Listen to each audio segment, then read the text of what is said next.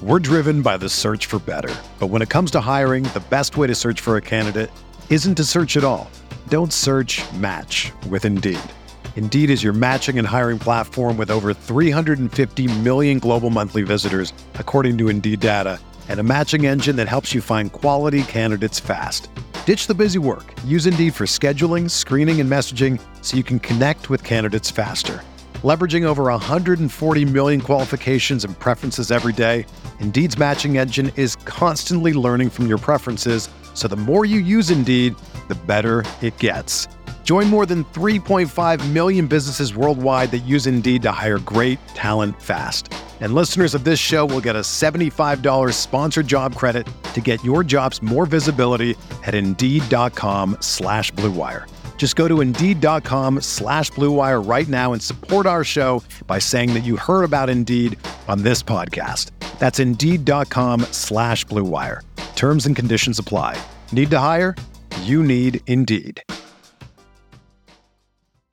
This podcast episode is brought to you by Coors Light. These days, everything is go, go, go. It's nonstop hustle all the time. Work, friends, family, expect you to be on 24/7. Well, sometimes you just need to reach for a Coors Light because it's made to chill. Coors Light is cold lagered, cold filtered, and cold packaged. It's as crisp and refreshing as the Colorado Rockies. It is literally made to chill. Coors Light is the one I choose when I need to unwind. So when you want to hit reset, reach for the beer that's made to chill. Get Coors Light in the new look delivered straight to your door with Drizzly or Instacart. Celebrate responsibly. Coors Brewing Company, Golden, Colorado.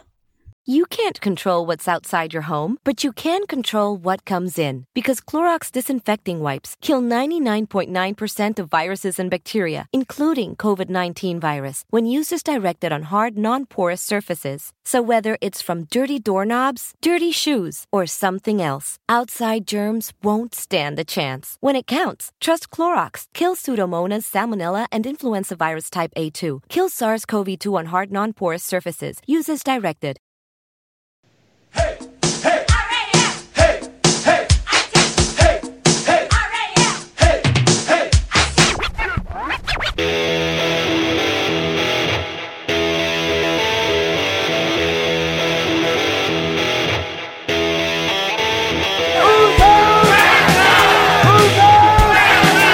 There's only one thing you can say. So the LA Rams will be the number 2 seed. They finished 13-3, a 13-win season for the third time in franchise history. I've been dreaming this my whole life. And so have you. Yeah. It's time to put in the work. Yeah. Every man go dominate. Offense, defense, special teams. Let's go. What are we talking about? Greg Zuerlein sends the Rams to the Super Bowl. LA will play for the Lombardi.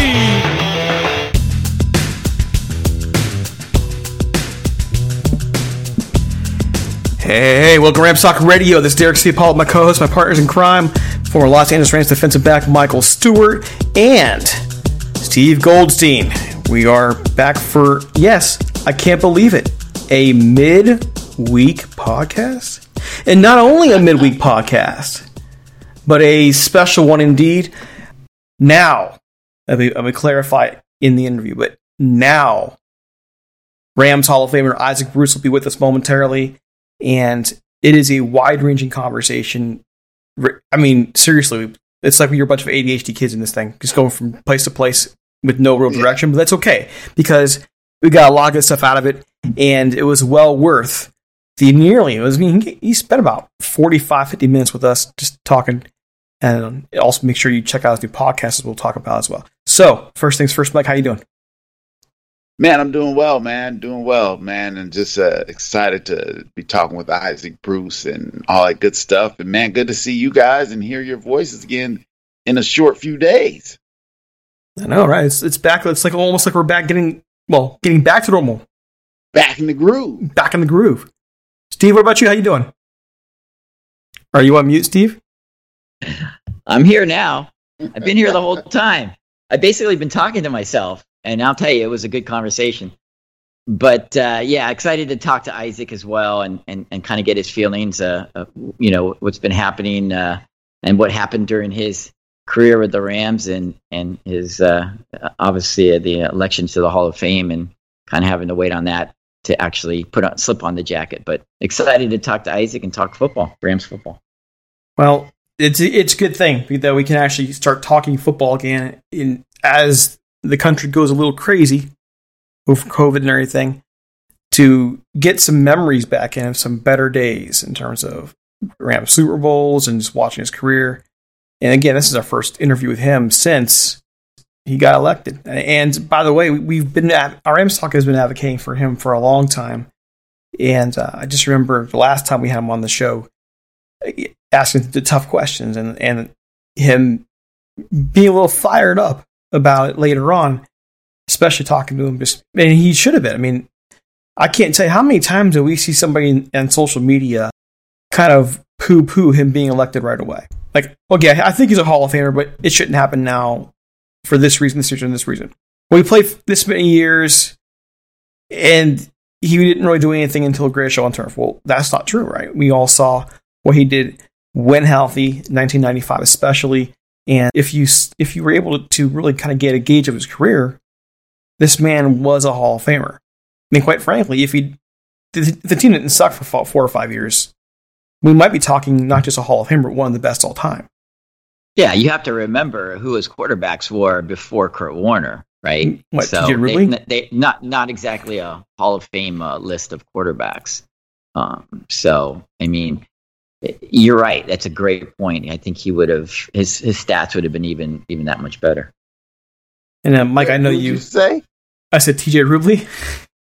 Oh yeah, Chris Miller, TJ Rubley. I mean, well, Miller was okay just couldn't stay healthy. Yeah, I mean, Yeah. you know, Tony Banks. Yeah. The list goes. Yeah. The list goes on and on. I mean, they were serviceable NFL quarterbacks. Don't get me wrong, but you know, I mean, can you imagine if?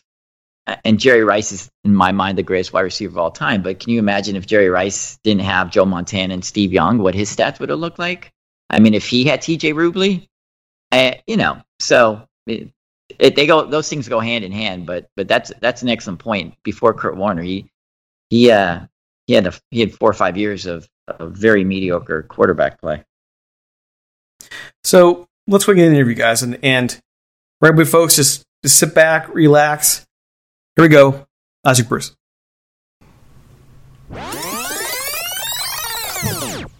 All right, folks, we're here with Isaac Bruce, and it's a big show for us today, having him back on the show, and now his first time back as about to be, because he's going to be enshrined very soon, Hall of Famer.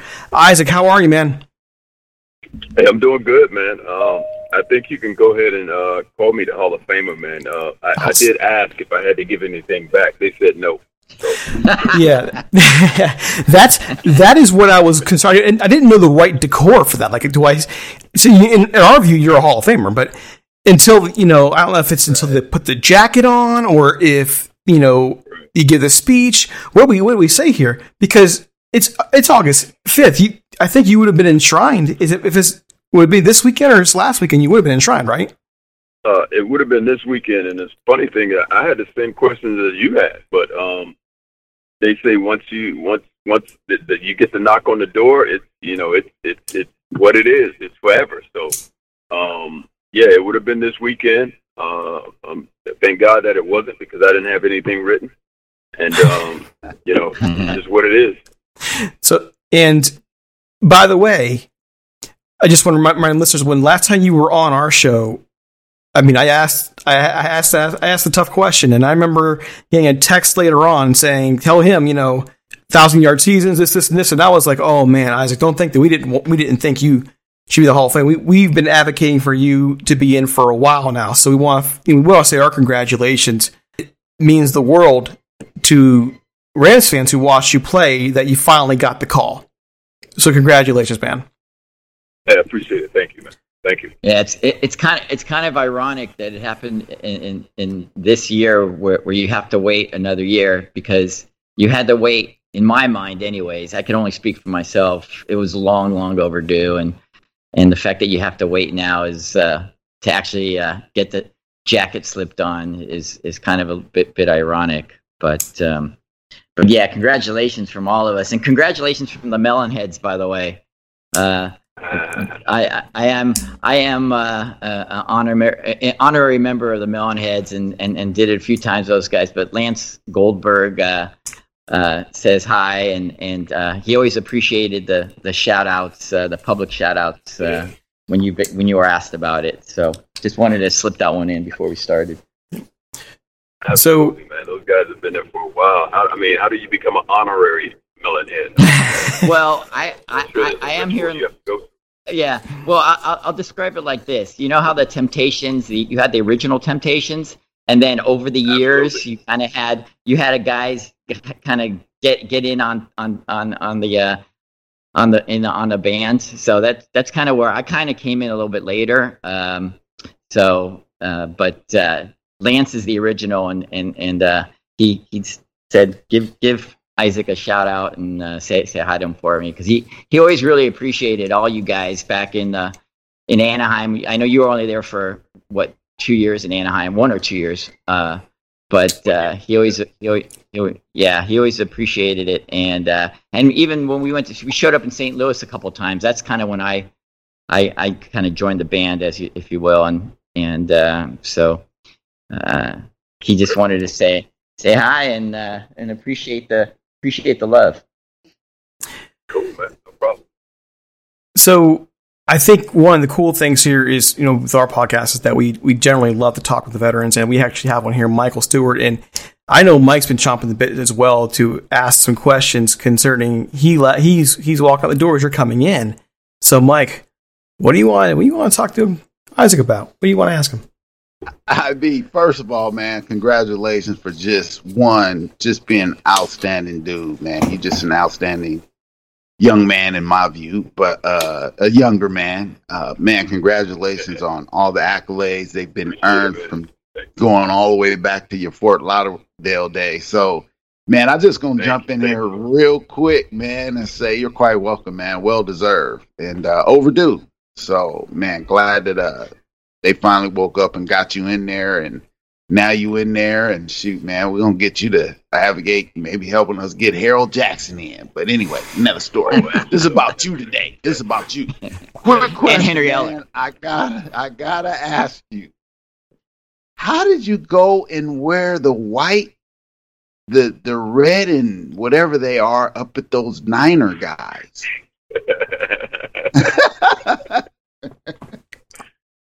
Oh man, it's funny, man. I didn't want to do it. I was in the mode, the mindset that I could still play. I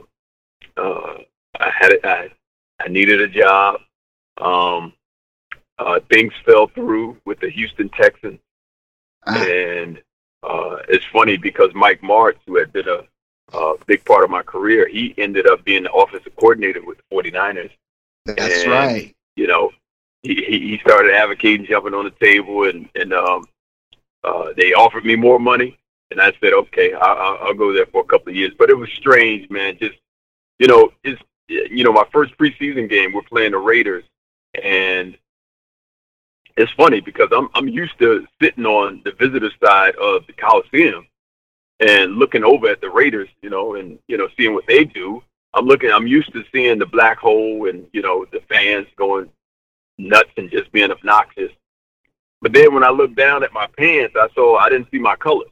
I saw my jersey, and I'm like, yo, man, something's wrong. Something's going on here, man. Mm-hmm. And it was right then at that moment that I realized that, man, I'm sleeping with the enemy now. So that's just kind of the way it went. But I did it for 2 years, and I don't tell many people about it. They have to go search the archives for themselves, man, just to see if it was true. Well, man, it's interesting because, obviously that was a big rival. Man, to this day, I still, but they used to whoop on us. But you guys kind of got them back for me. So thank you very much for that. So it's just interesting because, to your point, leading into my next question, my last year was 93. You came in as a rookie in 90 for the next year. Obviously, I was then with the Dolphins. So, I'm figuring, man, I thought I would kind of finish out with the Rams. I had gotten 7 years in. So tell me a little bit, because you were absolutely there the last year Rams played in Anaheim, your rookie year, and then played with a lot of my former teammates, Q, even Darrell Henley and John Gilbert. Flip was still there, JB, and, all you guys. So maybe tell us a little bit about your rookie year in Anaheim, transitioning to your next year out in St. Louis. What was that like?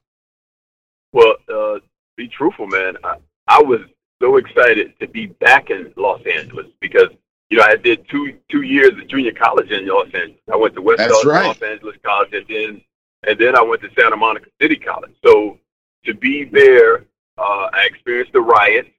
To be in Los Angeles in that area as a broke student, and then to get drafted back to the Los Angeles Rams, man, I was super excited, man. I mean, it's funny because 2 years prior, I saw you guys scrimmaging the San Diego Chargers one summer, and it's funny. And I'm sitting there as a sophomore in college, and I'm watching the Rams and the Chargers, in a scrimmage, and I see all you guys out there. I see Flipper, I see Henry Elliott, I see all of this happen. Jim Murray, quarterback, and then 2 years later, I'm a part of that organization, man. It was funny, man. I mean, I love Los Angeles for everything it provided, from weather to opportunities. But when the change came, we started hearing rumors about the team leaving that spring. And from that time on, we started really focusing and putting our mindset on going to, Missouri. And from there, we started looking for places. And, the first thing that you notice is that Los Angeles weather and St. Louis weather is two totally different things. You got training camp at UC Irvine where it was probably 75 degrees is a hot day. And, in those mornings, you're looking to wear some sleeves because it's cold. Right. You know what I'm saying? Right. But in St. Louis, no, sir. From the moment you step outside, you're in smoldering heat. And you really get the true meaning of NFL training camp. So I always say my first year in the NFL really started in St. Louis because, I mean, just that training camp, being able not to breathe as you want to breathe, and just trying to make a football team. So it was a stark difference between the two cities, man. But we're a Ram family nonetheless, and just having those guys around, those guys that you mentioned around, kind of made it a whole lot better for me. When you're talking about that transition to St. Louis, how much did it affect that last year in Los Angeles for you? It affected from a standpoint of let's just be honest, because from that standpoint, I think the relationship between fans and the organization was, I'll say, broken, because we didn't draw that big a crowd that last season. Certain games, obviously, when the Broncos came to town with John Elway, 49ers came down. That year we played the Raiders, and those were probably the only three sellouts that we saw that year with the fans heavily towards the visiting team. So having an opportunity when we went to St. Louis, man, you're talking about the first 5 seasons, man. I mean, we had PSLs, we had sellouts, guaranteed sellouts, and we initially started winning a little bit. So that combination of the two, man, it really opened my eyes to what the NFL could be as far as having a home field advantage. Steve, you were being Mellon. I know that probably tinges you a little bit. What were your thoughts on the changes and the description with concerning Isaac played through it? Right. Yeah. Well, I mean, I was a season ticket holder in Anaheim, and then when you guys when the team left to St. Louis, it was pretty difficult. But could you describe for us the turnaround from 98 to 99? Because you had those years, the original, when Dick Vermeil came in, you had those years. They were not the best. I think you were 4-12 in '98, and then 99 season comes. Mike Martz gets hired, and Trent Green comes in to play quarterback. But in your mind, what was the biggest turnaround? What was the biggest, other than the obvious, Mike Martz being as the offensive coordinator? What was the biggest difference between '98 and then all of a sudden that run from '99 to 2003? Well, you know what? It's not mentioned a lot, but I think, Michael, he can probably back me up on this.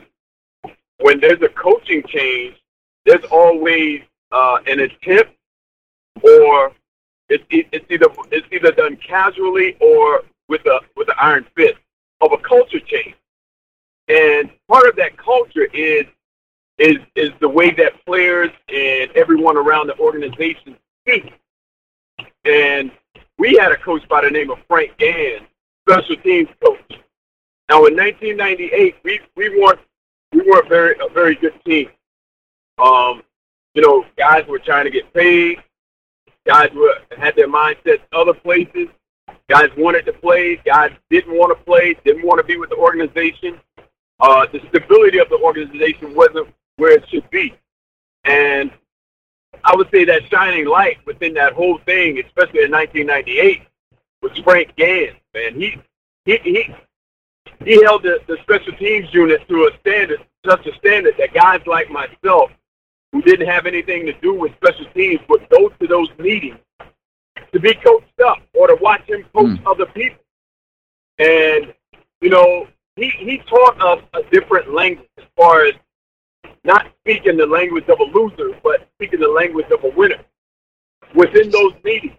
And I really, really believe that those were the very seeds that were sown to catapult us into 1999.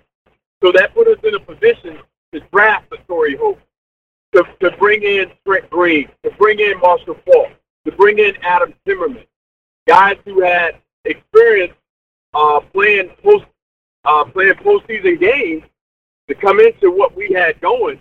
And from there, man, we just took off. So true, Isaac. I mean, I'm jumping there, Derek, but man, it's so true. I was thinking about, your transition from Anaheim to St. Louis, because you also had a coaching change as well. Not to go back too far, but what was it like playing for, Chuck Knox one year and then Rich Brooks the next? And then, obviously you had different offensive, defensive coordinators. What was that transition like, again, heading into your second season? Well, being in Los Angeles, like I described, being back in Los Angeles, being a 21-year-old, I had a contract, so I had some money now. I had a truck. I could get around. Micah, I didn't want to leave Los Angeles. I didn't want to go to St. Louis.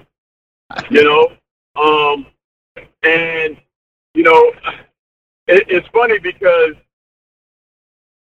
guys like Fred Stokes, guys like Jackie Slater, these guys were trying to warn us young guys, listen, we have to do a better job at practicing and playing in games, because if not, we're going to get a college coach in here, Chuck's going to get fired, and you're really going to get introduced to the National Football League. So that's exactly what happened.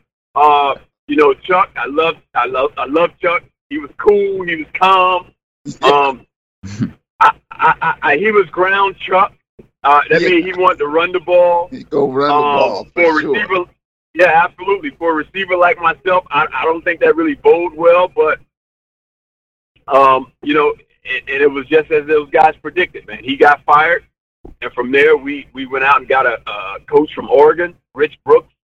And man, I'm talking about his job was to either galvanize the guys by running off the ones that didn't want to be there, the ones he didn't think wanted to be there, and he did that job. I mean, from a standpoint of, man, I mean, the practices were like, they were brutal. They took everybody back to the college days, man. There was no more pro gliding. None of that stuff existed while he was there. So, and initially it started off pretty good, but from a standpoint of just being in the front office, man, I don't think we just had it where it should have been, and the consistency of it just wasn't there. When you're looking at the course of your career, though, when you finally got the consistency, that had to have taken some patience. There are many players who want to win and contribute and struggle through the team aspect of it, going 4-12, 5-11. What was a main source of perseverance for you throughout your career? I mean, you played like 17 years, man. I mean, you were in the game for a long time, and that takes a certain level of determination. What was it for you? Well, for me personally, man, my mindset has always been, when I got drafted to the Rams in 1994, for that entire decade of the 90s, it was either going to be the Los Angeles Rams, St. Louis Rams, or the Cincinnati Bengals, who won the crown for the worst organization of the 90s. So, or the losing organization. So I felt like when teams like Cincinnati, teams like Los Angeles at that time drafted players, you were drafted there to be the change, not to just bring change, but to actually be the change that would get the organization over the hump. So I kept that mindset, man, and I felt like that, myself, guys who got drafted with me, the Wayne Gandys, the Keith Lyles, we were there, the Toby Wrights, we were there for a reason to be the actual change. So we're not to be conformed to what was happening, but just to be that change. And that's the mentality I kept. I always wanted to be a winner. I wanted to be a Super Bowl champion.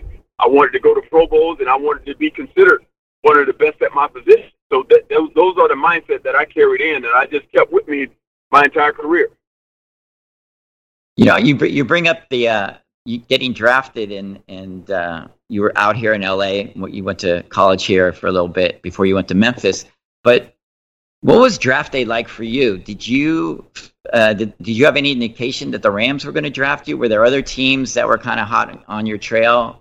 You were picked in the second round. Did you think you were going to go in the first round? Did you think you were going to go later? How was draft day for you?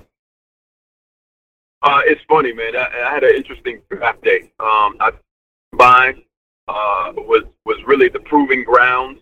I went to Memphis, so Memphis was a basketball school at the time, and we had basketball greats, and football was kind of an afterthought at that time. But I'm a Florida guy, and my confidence level as far as football was through the roof, and I just didn't believe anybody was better than me. And that's the way we're breeded down on this level as far as football is concerned. And just going to the combine, seeing the guys I was up against, the Charles Johnsons of the world, guys like Darnay Scott, Derek Alexander out of Michigan. These guys went to bigger programs. They were on television a lot. But at the same time, I just didn't feel like we could do or offer a team what I had to offer as far as my ability to run routes, my ability to separate, and my ability to take the top off the defense. So in 1994, just watching the draft, I had an inclination that the receivers were going to start coming off the board at around 17. So that's just where I put my mind. I was going to be the 17th pick, going to Pittsburgh, and I was going to turn that organization from a running organization to a passing organization with me. But didn't happen that way. And it's funny because Bill Cowher, he's in this 2020 class of Hall of Fames. We had that discussion, and they were looking for a receiver at the time, and they ended up taking Charles Johnson. And after another 5 receivers that were taken off the board, one being an underclassman, Thomas Lewis out of Indiana, there I was right there at number 33, and the Rams grabbed me. And you know what? I just made it my business that I was going to outlast these guys, outdeal these guys, be more productive, and make every team that passed on me pay. And that was my objective. And you did that. You're in the Hall of Fame, and all those other guys you just mentioned. There was some good receivers in that draft, but obviously, you ended up in the Hall of Fame. So, Mike. Yeah, those guys were good. IB, man, thanks for some of that feedback and letting people know what the folks down in Florida, how they ball. Being from California, and no, I'm serious. When I went to Miami, and my question is going to be, when I went to Miami, they would have this combine in the spring, and all these athletes, and I thought it was college players at first. They go, "Nah, Stu, that's guys from high school." I'm like, really? But the thing I noticed, having coached, good shout out to for the JCs. I went to JC, Bakersfield College, but I coached at Ventura College a couple years as well. And now as a high school coach, let the people in on what it's like, because for me, it is a stark difference from players that come out of Florida and the guys that I play with, in Florida and just watching Florida players. What's it like for a guy from Florida, Dillard High, and, question also, how did St. Thomas Aquinas, I know they was probably after you, how they didn't get you, but anyway, Dillard High, what's it like? Why is the mentality of a Florida player like, man, I am going out here to get it? Well, hey, great question, man. And I think, and I can answer it this way. It's very similar to when you think of maybe high school basketball. You may think of Indiana. You may think of New York City. And that's just the way it is. You expect guys from that region of the country to be great basketball players. They can handle the fundamentals. They can jump. They can do a lot of different stuff on the basketball court. And for Florida, I feel like it's football, and it has been that way for a while. I think Florida football, Florida high school football, the target is that, with the weather, we have an opportunity to do it all year round. There are other options, but we approach the game of football like there are no options. Like, as far as high school basketball, I can't really remember a phenom during my era, during my time coming out of high school as far as basketball is concerned. But I can give you name after name of guys who didn't make it as far as high school football, who were a lot better than me, who were faster than me, who were stronger, more explosive than me. And it all happened in high school football in South Florida. I think it's proven from the fact that every college program, including those junior colleges in California, when they start recruiting and want to build a program, you have to go to Florida. You have to go to Florida to get your athletes and your confidence, because the confidence comes with those guys. Because I've seen guys that are small. I was a smaller guy, that they just believe they can run through a wall. And I think it's from the upbringing, our approach to the game. We play it like we have no other options. And it's funny because I'm currently watching the current episodes of Last Chance U. And I think that is groundbreaking, because I live that life that those guys are living. And I get to see everything I went through, these guys are going through. But then I see I can tell the guys that are from Florida and the guys that are from California. Yeah. It's just different, because ankle sprain to us means that we'll be in the next snap. And sometimes an ankle sprain for the California guys is me, listen, I'm going to go surfing for a couple of weeks, and I'll see you guys back once I'm healed. So that's just the approach. And it always makes me laugh, man, because I'm currently watching it right now, and I see, like, the number one quarterback. He's about 6'3". He's ripped. He's athletic. He's from California. And I'm just looking at this guy. I'm like, I would tear him a new one, because it's so laissez-faire to him. His attitude is. And I'm thinking, man, I would eat this guy. I would have 2 lunches that day, his and mine. And that's just the way, just my approach. And that's just how I see California football, high school football versus Florida football. It's just different. Yeah, man, I love it, because there truly is. And it's funny, again, like I said, coaching high school, and I got a number of guys that trying to come out there to go to camps and things like that. And I go, well, why do you guys want to go all the way across the country? Well, coach, man, I want to go against the best. I said, well, you guys better understand what you guys think is the best. It's going to be a lot different. So you better get your mind right if you're going out there. Right. And so, real quick question: did you play with Calvin Jackson?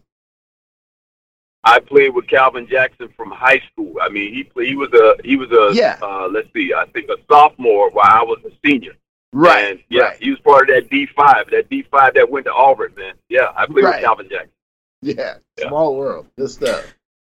So, an interesting question, because I have both, with you, Isaac, and Mike on here, and on our show, Mike and I, we've talked a lot over the course of the last couple of years about the relationship the Rams have had with former players.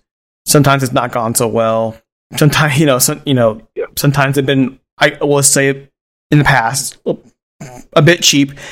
And I know there was a big kind of hubbub among LA Rams veterans about how some of the history kind of got lost when the team moved to St. Louis in terms of keeping tabs with players. What is your relationship now like with the Rams? How good are you with them in terms of appearances, relationship overall, the front office, and so on and so forth? Well, that's a great question, man. And I always like standing up for my brothers, the brotherhood of it. Football is a fraternity, but inside that fraternity, you have these 32 teams. And first and foremost, I always feel like I'm a Ram first, and then I played in the NFL. That's just the way it goes. I mean, there's a inherent hate for the San Francisco 49ers. I mean, it's just what it is. So, as far as the treatment, it's come up a couple of times, and I think it should, stay on the mind of a lot of people, because there are some things that could be done a whole lot better than the way it has been. When you look at other organizations and the brotherhood that they have, the Cowboys, which is our first opponent this year. You have the team in Washington, how they treat their alumni. I mean, it's strong, and I think there are models out there that the Rams can follow or imitate and do a much better job than what's been done, man. Because, number one, we feel like we are football fans. Not only that, we were drafted by the organization that we were drafted by. So, therefore, we're bonded. The two are bonded, and there should be you should take care of the players that you drafted. You should take care of those players that went out, bled for you, sweated for you, and did a lot of stuff for you. So if that means having a strong alumni weekend, if that means having getting the guys jackets, T-shirts, or a ring, or whatever that may be, let's do it. Spend some money, because it only bodes well for the organization. When it's playoff time, invite everybody. Everybody gets an invite. There are places like Pittsburgh Steelers. I've heard guys talking where if you're close within that radius of Pittsburgh, and it's a playoff game or a home game, just a regular season game, you're invited. They have a suite for these guys. I mean, they just make it comfortable for them, because these guys bled and sweated for this organization. So it shouldn't be any different with a team like the Los Angeles Rams, because we were the first in a lot of things. We were the first to put a decal on the helmet. Mm-hmm. We were the first organization to have a African American player signed to our organization. So we should really pump those things up and take care of those things. Not only ones that are in Canton for you, but those ones that help those guys get to Canton for you. And that's just the way it should be. Yeah, I agreed 100%. And maybe, some people it'll change a little bit now, going to a new stadium and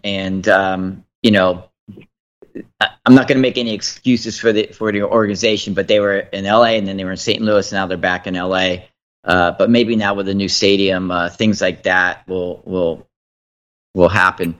But I would be remiss if I didn't ask the question. You were talking about the hated 49ers, and everybody from all 49er fans think of the catch as Dwight Clark in the corner in the end zone. But for Rams fans, the catch is you on the 80-yarder from Kurt Warner to win the Super Bowl.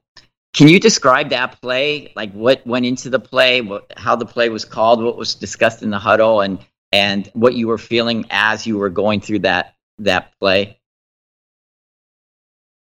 Well, I always describe that play as,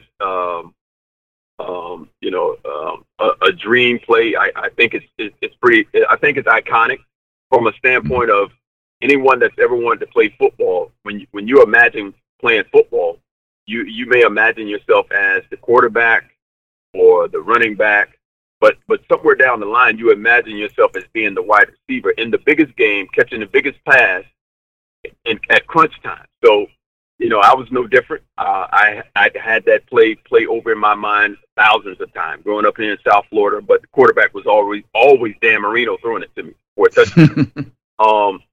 And just to have that moment in the Super Bowl, man, it was just amazing. It was so real. And, it's in the Super Bowl. The Titans tied the game 16-16. And it looks as if we're headed to either a game-winning field goal or we're going to play the first overtime in Super Bowl history.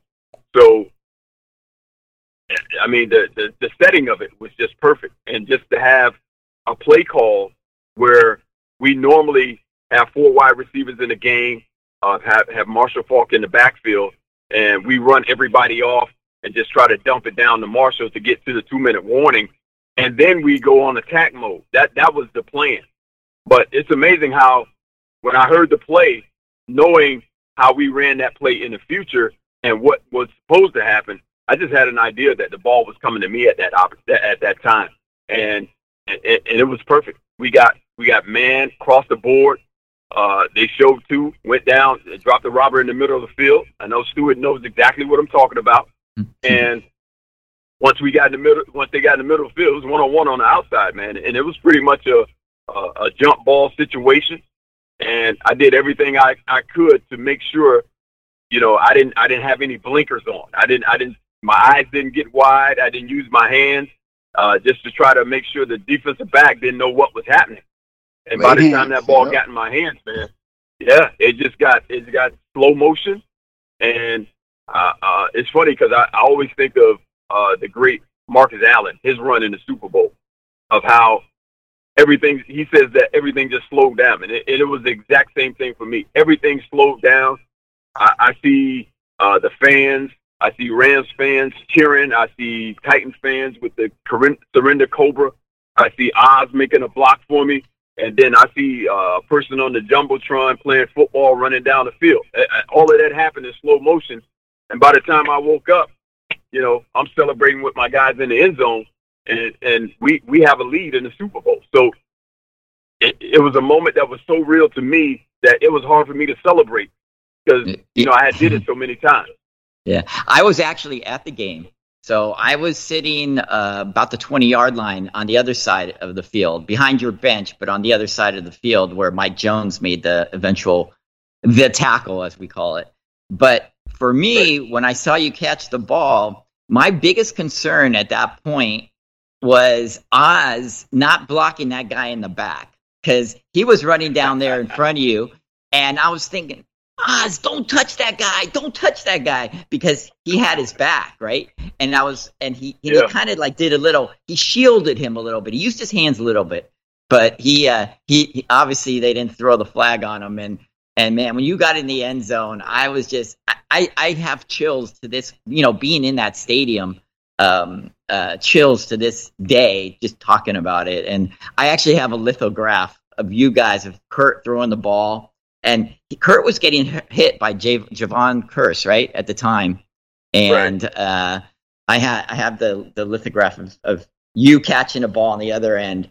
And it's just a great moment in Rams history. I mean, I think for most Rams fans, winning the Super Bowl obviously is the ultimate. And that catch and the catch and the tackle were 2 of the biggest plays of all time. Yeah. Shout out to the refs for swallowing the whistle at that moment, man. Sort of like they do in the NBA. The last 2 minutes, man, just let the guys play. Yeah. Well, you would have scored. You would have scored regardless. You scored. So, man, real quick, Ivy. Man, you obviously, you mentioned Dan Marino. I got a chance to play with that guy. So, man, all legit. He's all of everything that they say, and so. And, having played against, Joe Montana many years, obviously you got to play with one of the greats in Kurt Warner. Man, tell the people what it's like when you're on an offense with yourself, Torrey, Kurt, Marshall Faulk, big old Orlando Pace. You know what I mean? Tell the people what it's like just from a practice standpoint, you talked earlier about confidence coming out of Florida. What's it like knowing that you're in the huddle or you go to practice? You know, I know our practice used to be spirited. It was always kind of the offense against the defense. What was it like practicing and just playing with those guys day in and day out? Oh, man. You know, when I get that question, what pops into my mind is 3rd and 17. 3rd and 17 was no problem for us. I mean, we didn't have an issue, going and trying to convert 3rd and 17, 3rd and 15. And that just says a lot about the confidence, not only that Coach Marks, the coordinator at that time, had in us, but, you know, the stuff that he imparted into us as a group as well. Because, you know, when you have a group like that, I mean, it's hard. I mean, you got to pick your poison. If you want to play that cover 2 shell, or if you want to get extra guy in the box, it's kind of, the choice is yours, and we were obliged to give you what you wanted. And but I think the biggest thing that people don't see with that group is the selflessness, because it's very similar to what the Golden State Warriors had at one point. They didn't care who made the shot, they didn't care who caught the pass, who got the run, who number was called. They didn't care, because the ultimate goal was to win a championship. And Stuart, you know, man, once you start winning championships, you start winning division titles, conference titles, and winning the Super Bowl, other teams are going to want your players, and they're going to overpay to get them. So yes, they will. It's in everyone's best interest to have your eyes on that prize of winning a championship. And ultimately, that's what we had as a group, man. We just wanted to win multiple championships. We wanted to play in multiple championships. We wanted to rub it in the faces of the Saints, the Falcons, and the 49ers. We wanted to, because, you know, up until that point, I had it rubbed in my face a whole lot until those guys showed up. Right. So Isaac, in your mind, what happened there kind of towards the end? Mike Marks becomes head coach. You obviously have success. You went to the Super Bowl. Unfortunately, lost to the cheaters. But what in your mind? Because we all thought this team was going to be, with you and Marshall and Torrey and Kurt, was going to be a Super Bowl contender for a decade. And what in your mind happened towards the end there? Well, I think it always starts at the head, man. When you look at any organization, a Fortune 500 company, or just the leadership that's in a Boys and Girls Club, if it's not stable, there's no stability there, and the focus isn't on winning, it's going to affect everything going downhill. And that's the same that happened, you know, with the Rams. We were in a point where we kind of reverted back to the late 80s and most of the 90s. I mean, when I was drafted in 1994, you know, the talk around the locker room is that the Rams can draft great players and develop them, and then have them go on a free on the market. And if another team offers them a contract, maybe I match, maybe I don't. We weren't really interested in bringing guys back. I actually saw that with my own eyes happen by being in the organization. And I think what changed is that we made sure that we kept that nucleus of players and also added to that nucleus, which puts us in a mindset of winning championships. So that got interrupted, and we kind of reverted back to what we were. And I think we missed a huge moment. You mentioned the guys from the Great Northeast and what happened in Super Bowl 36, but as a team as a whole, man, I think we had an opportunity. And sometimes I just look back at it, man, and I just say, well, you know, I clap my hands and try to go to the next play. But there was definitely an opportunity there where you not only could win one championship, but probably 2 or 3 more. Mm-hmm. Yeah, Isaac, you make a great point, you know, great point. And, you know, for those of us, again, who have worn the colors, I tell everyone to this day, had it not been the Rams that drafted me, I probably would have been playing baseball.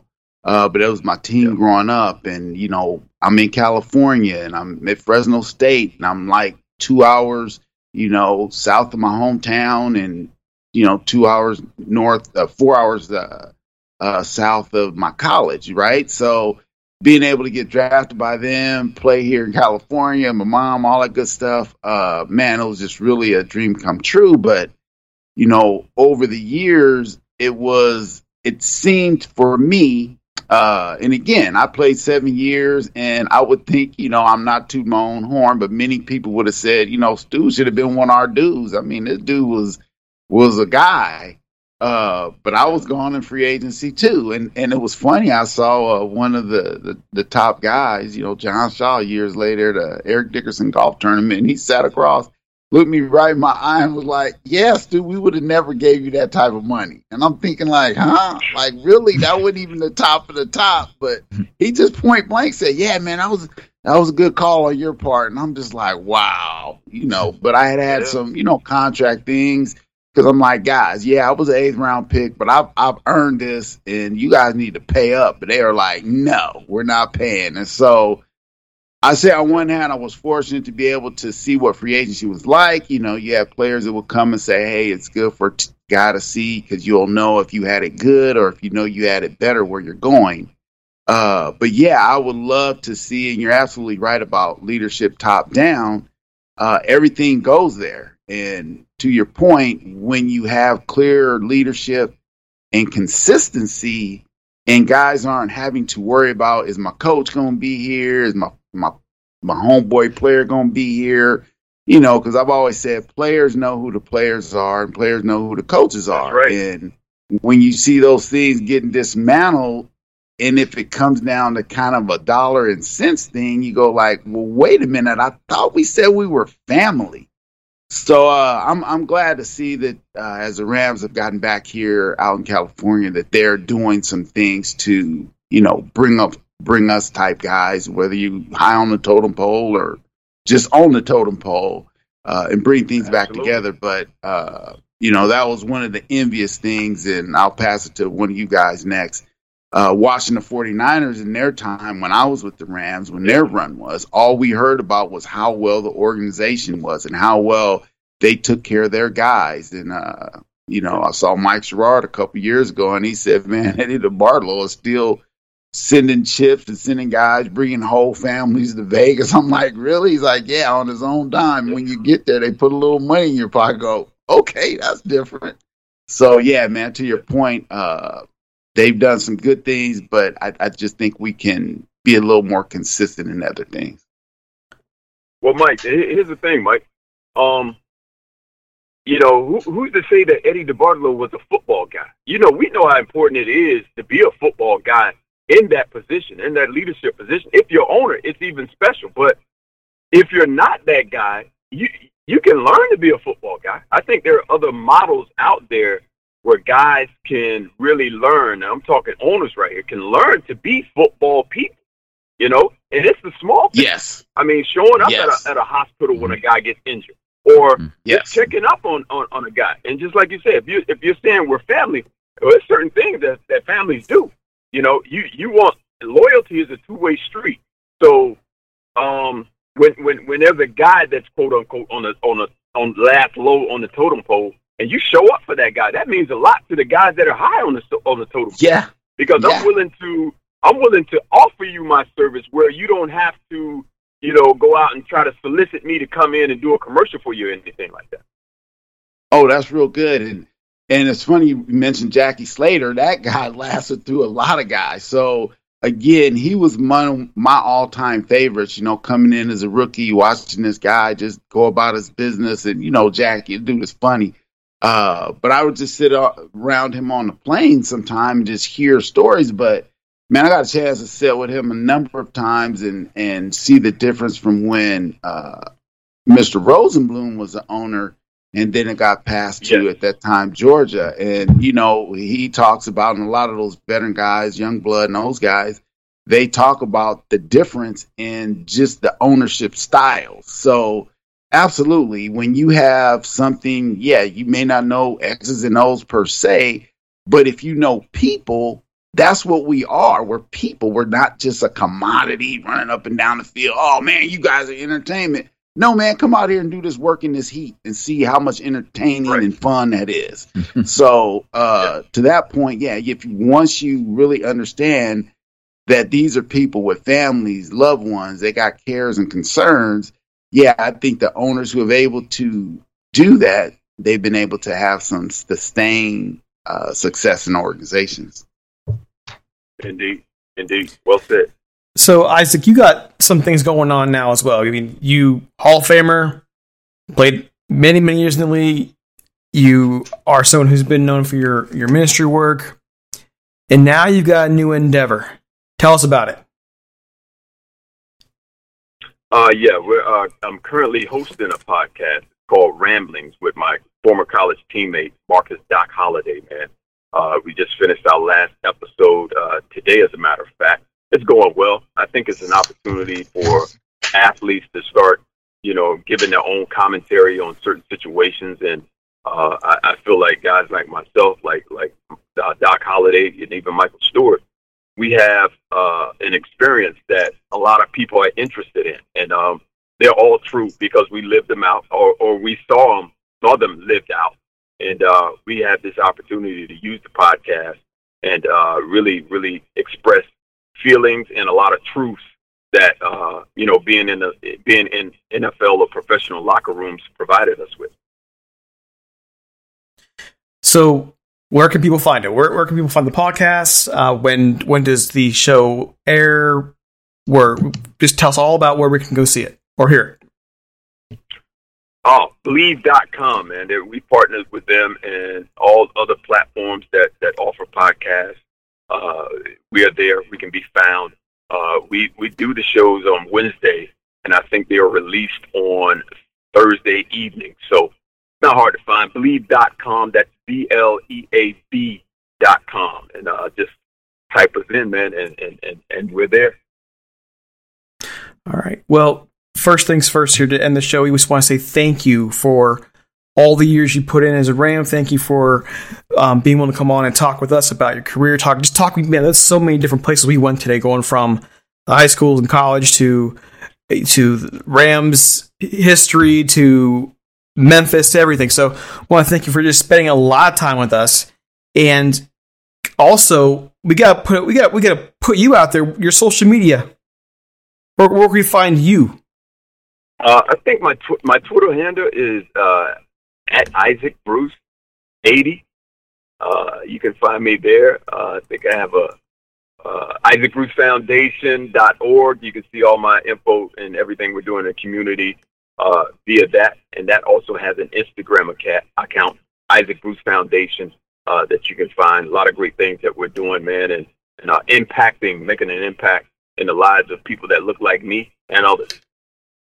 Thank you so much for taking the time, and hopefully we'll be talking to you again sometime in the future with more great stories of your career and getting on your podcast as well. Thank you so much. Thanks, Isaac. Hey, I appreciate it, guys. You guys be easy, man. Thanks, AB. IB, I appreciate you, man. All right, baby. All right. Yes, sir, man. Good job, Mike. All right. I love having him on. We've had him on a couple times, and he's always able to shine a light on different things. And, when you guys look back at Isaac Bruce and his entire career, what stands out to you? Michael, go to you first. What stands out? Longevity and high level of play. There's times Isaac was a little banged up, but man, being able to play, I believe it was 14, 15, 16 years. But absolutely being able to see him now get into the Hall of Fame, well deserved, overdue. But longevity and just the ability to get deep, take the top off the defense, and just make plays. Yeah, from my perspective, just the fact that the guy was the ultimate class guy on and off the field, and he was never all about me. Look at me. He was, hand the ball back to the ref. You could tell when he scored a touchdown, he had been there before. It wasn't, all about him, and it was only about the team for him. And like he said in the interview, basically, that was the key to winning with those teams where they had all those superstars, but they were so selfless. And he was the ultimate team player.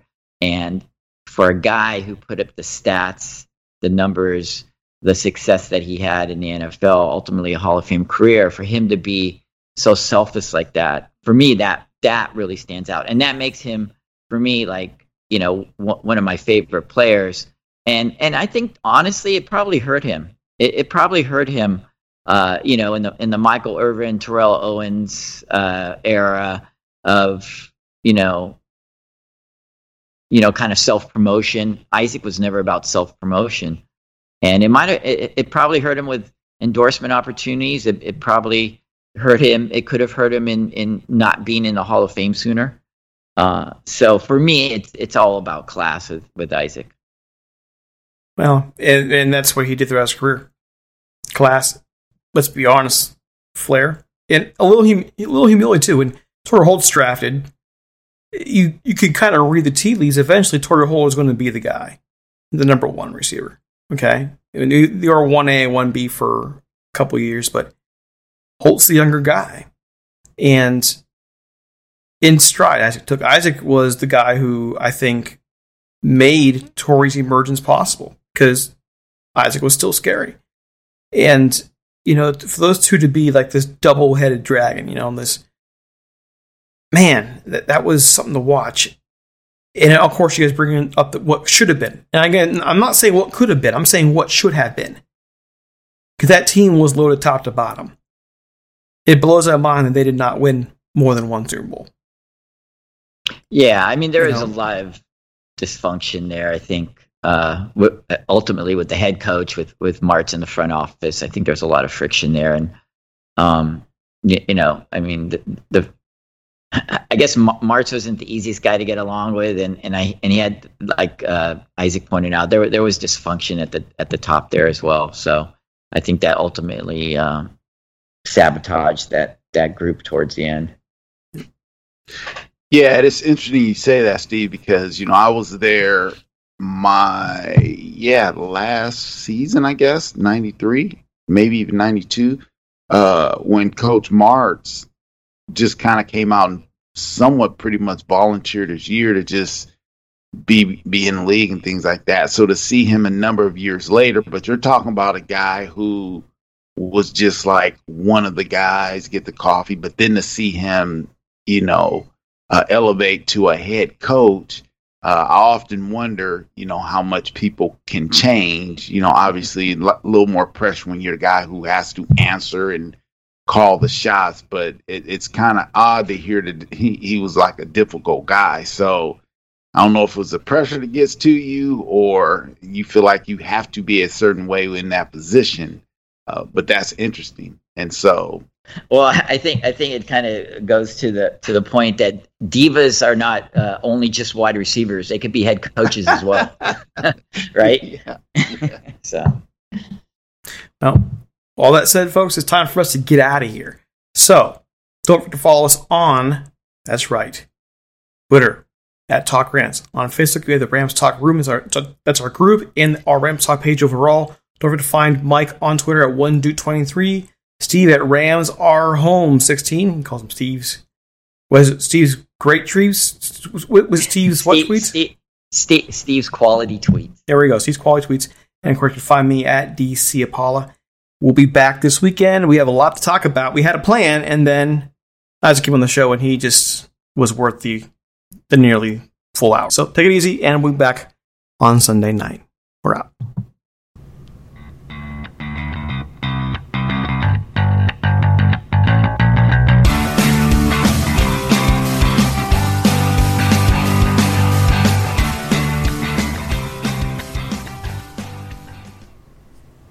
The NBA is back. Where else can you get this type of drama? Where else does history hang from the rafters? Jaylen Brown throws it down. Where else is your own city home to your biggest rival? The battle of the lane is real, people. And 30 feet is still in range. Curry knocks it. Where else can a city this loud be this slept on?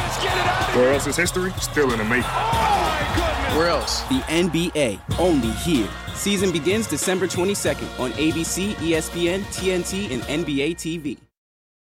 You can't control what's outside your home, but you can control what comes in. Because Clorox disinfecting wipes kill 99.9% of viruses and bacteria, including COVID-19 virus, when used as directed on hard, non-porous surfaces. So whether it's from dirty doorknobs, dirty shoes, or something else, outside germs won't stand a chance. When it counts, trust Clorox. Kill Pseudomonas, Salmonella, and influenza virus type A2. Kill SARS-CoV-2 on hard, non-porous surfaces. Use as directed.